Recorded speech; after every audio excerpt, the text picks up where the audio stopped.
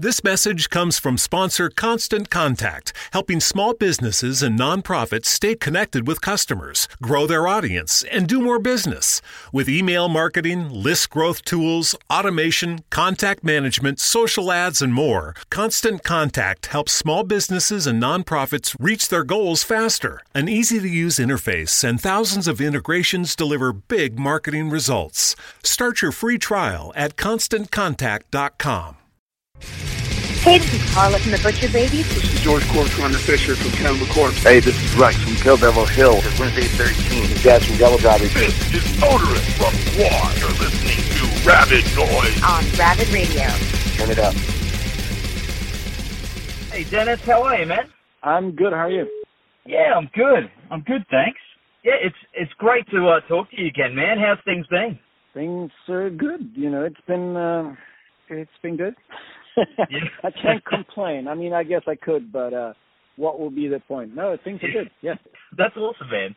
That's good. Well, man, I've got to say, everyone's pretty damn excited. Refused are coming back to Australia, and you're bringing Sick of It All and Our Own High Tension with you for the run. Man, that's one hell of a lineup for a night out on the town. It's a fucking dream lineup.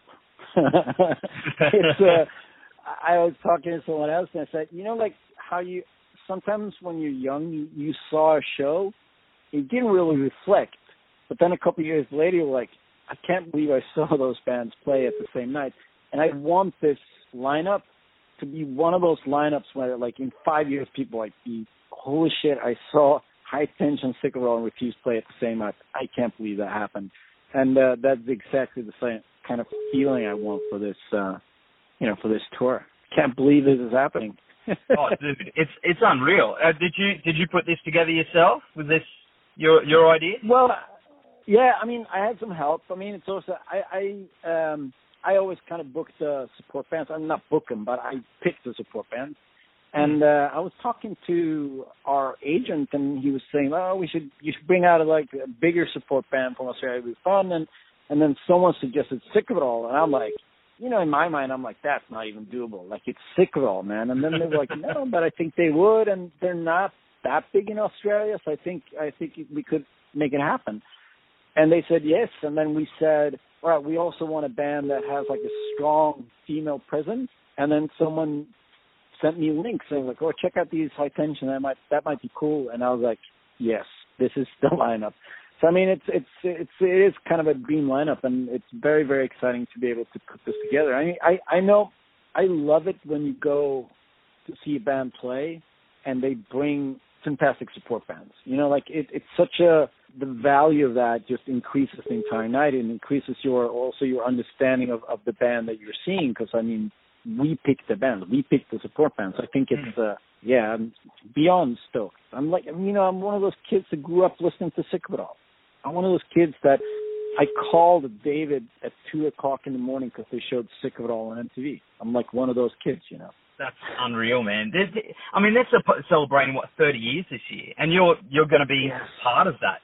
That's history. I know, that is history. Also, I have to brag a little bit because they did like a 30-year anniversary 10-inch, and I wrote liner notes for it, which is, you know, for me that's such a privilege. I couldn't believe they called me up and said, do you want to write a thing about, they have a liner note about each member of the band, and they wanted the singer to write about the singer.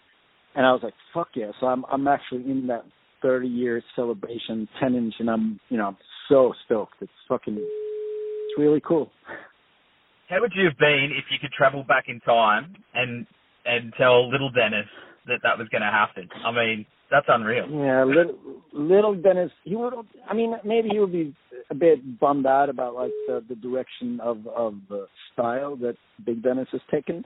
But apart from that, he'd be pretty stoked about the prospects of, here's the thing, like, you create music in your own bubble and in your own world. I mean, we grew up super isolated in the north of Sweden, and we started writing music, and we looked at Sick of It All, and you looked at all these bands that inspire you, and all this musical universe that wasn't here, you know.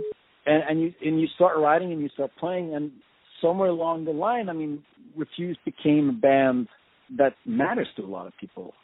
And we became one of those bands that people kept name dropping. And for young Dennis to see, I mean, I remember we played the Download Festival in 2012, and I'm walking in the backstage area, and I get mobbed by Anthrax.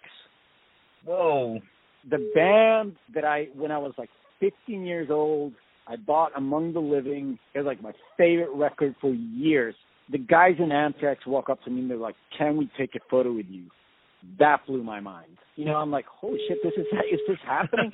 I mean, that's the beauty of music, because it makes you tears. And like all these people that we admired and we took inspiration from, now we can actually meet them and hang out, and we can talk about how we inspire them and so forth. And it's something beautiful about that type of art and creativity where you can make that happen. So yeah, it's pretty fantastic. I wouldn't believe this if someone told me, but it's pretty fantastic. That's awesome, man. And of course, you mentioning, what you sort of listen to now. I mean, do you still listen to the heavy stuff like Anthrax, and do you still get into, the metal, or have your taste sort of changed over the years? I mean, I think your taste, I mean, no, it's not true. A lot of people, they kind of, they pick a thing, and then that's their thing, I was never one of those people.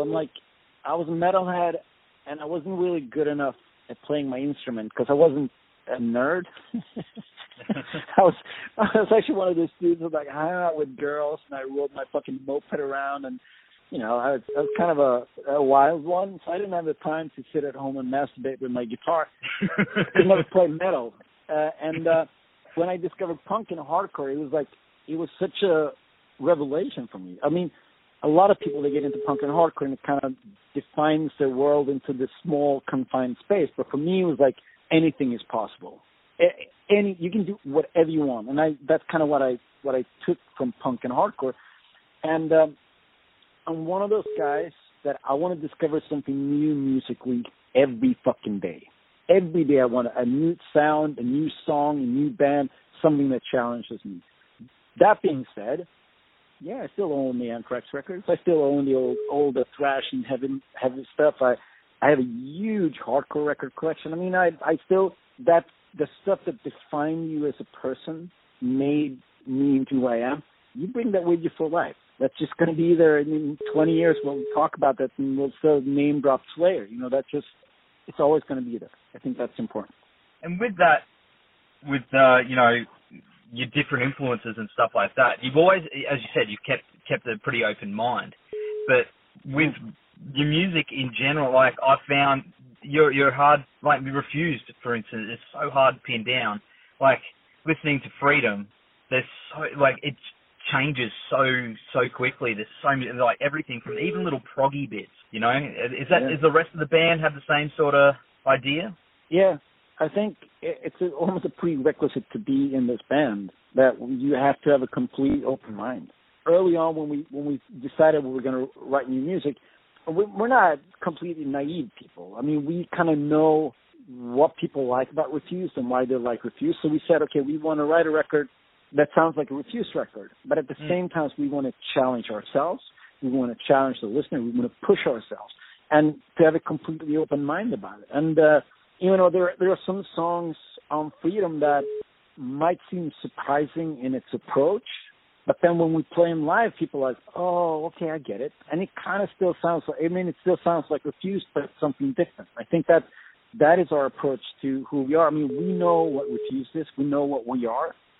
And we know sort of within what space we can move, but we're always trying to challenge that space. We're always trying to challenge ourselves.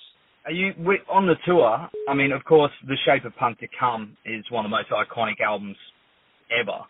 Do you find that are you getting a good balance between the new and the old when you play?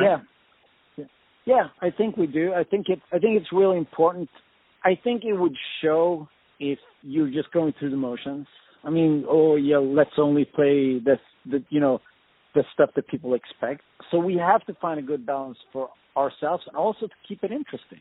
And I think that we do have, after playing these songs, the new record for a year and a half, we do have a pretty good understanding of what works within the set, how to build a set, like the momentum of the set and the flow.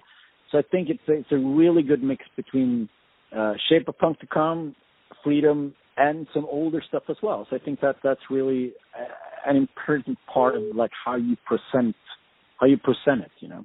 In saying that, I mean, you played the older stuff, especially, you know, like New Noise. You probably played that thousands upon thousands of times. And there's bands out there that will flat out refuse to play their biggest song because they're over it, they're bored of it. But, you know, there's plenty of fans out there that may not have heard or they're new to the band. I mean, what's your thoughts on that? I mean, honestly, my thought on playing New Noise is that I love it. Because it's such a, like, every night you play that song, the energy that you get back from the crowd is unbelievable. And you have to be fooled to not sort of enjoy that. I mean, yeah, sure, some nights you're like, oh, I'm a bit tired of it. You say we played it thousands of times. But the feedback and the energy makes it worth it. And I love playing it.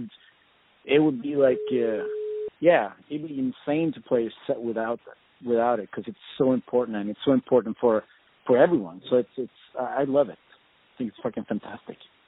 Yeah, is the bummer when bands do that though, when they don't, you know, acknowledge that? I mean, I've seen bands like Radiohead, for instance. They'll never play. It's very, very rare that they play Creep. Have you ever been in that situation as a fan where you've wanted to hear a song and they're like, no, we're not doing it? Yeah, plenty of times. I mean, it's funny because it's like, as an artist, I get it 100%. I get it. Like, I'm like, we moved past that. We're a different place. We don't want to play that old song. So as an artist, I get it. I support it. As a fan, I'm like, fuck you for not playing my song. But it's you know, so I've been on both sides. I've been on the side where I'm like really disappointed that they didn't play my favorite song. But I also get it. I'm like, I fully support bands when they do that, even though I can be a bit bummed out. Awesome, man. And, of course, have you guys got plans for a follow-up to Freedom? Yes, we do. They're still kind of like being formulated, but yes, we're actually going to meet on Saturday to freshen up a little. We haven't played together for 2 months, so we're going to freshen up a little bit, and we're going to look at some new ideas. And so there are plans. I think, in fairness, it will be, because Australia is the last thing we're going to do for a while, and then we're going to take some time out, and everybody's going to concentrate on other projects and simultaneously write Refuse stuff. So, I mean, yes, but I would, realistically, I would say maybe a year from now we'll get together and actually write and record. But, yeah, there are plans. Awesome, man. But in the meantime, of course, we're pretty damn keen to see you guys down here. And for us up here, we'll see you at the Tivoli on Friday, January 20th in Brisbane, man. That's going to be so rad. I'm so excited. Yeah, me too, man. Me too. I can't wait, dude. Yeah. And, yeah, of course, man, thank you so much for talking to me today, dude. No worries. And I'll see you in, like, it's not even, it's like a month. Yeah, it's going to be cool. Yeah, man. Take care. Thank you. Yeah, Bye. Bye-bye. Planning on traveling this summer? Make saving at the pump part of your plans with 2 times the fuel points from Harris Teeter. It's easy. Download your eVic coupon, and for every $1 you spend with your Vic card, you'll get 2 fuel points. That's up to $1 per gallon on quality fuel at participating BP and Harris Teeter fuel centers. Download your eVic coupon today and save money at the pump all summer long with eVic and Harris Teeter fuel points.